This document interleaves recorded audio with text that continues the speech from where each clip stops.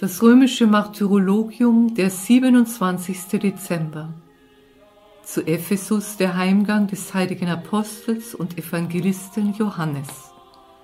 Nachdem er sein Evangelium geschrieben und in der Verbannung die geheime Offenbarung von Gott empfangen hatte, lebte er noch bis in die Zeit des Herrschers Trajan. In ganz Kleinasien gründete er Gemeinden und leitete sie. Im hohen Alter, 68 Jahre nach dem Leiden des Herrn, starb er und wurde in der Nähe der genannten Stadt beigesetzt.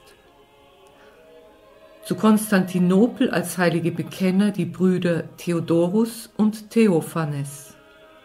Sie wurden von Jugend an in Palästina im Kloster des heiligen Sabas erzogen.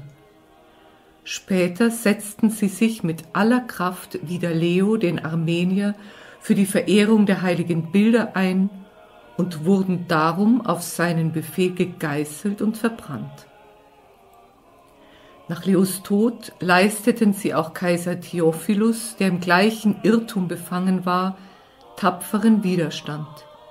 Dieser ließ sie aufs Neue geißeln und schickte sie in die Verbannung. Hier starb Theodorus im Kerker. Theophanes erlebte noch die Friedenszeit der Kirche, wurde Bischof von Nicäa und entschlief im Herrn als ruhmvoller Bekenner. Zu Alexandrien der heilige Bischof Maximus, der als Bekenner sich hohen Ruhm erwarb.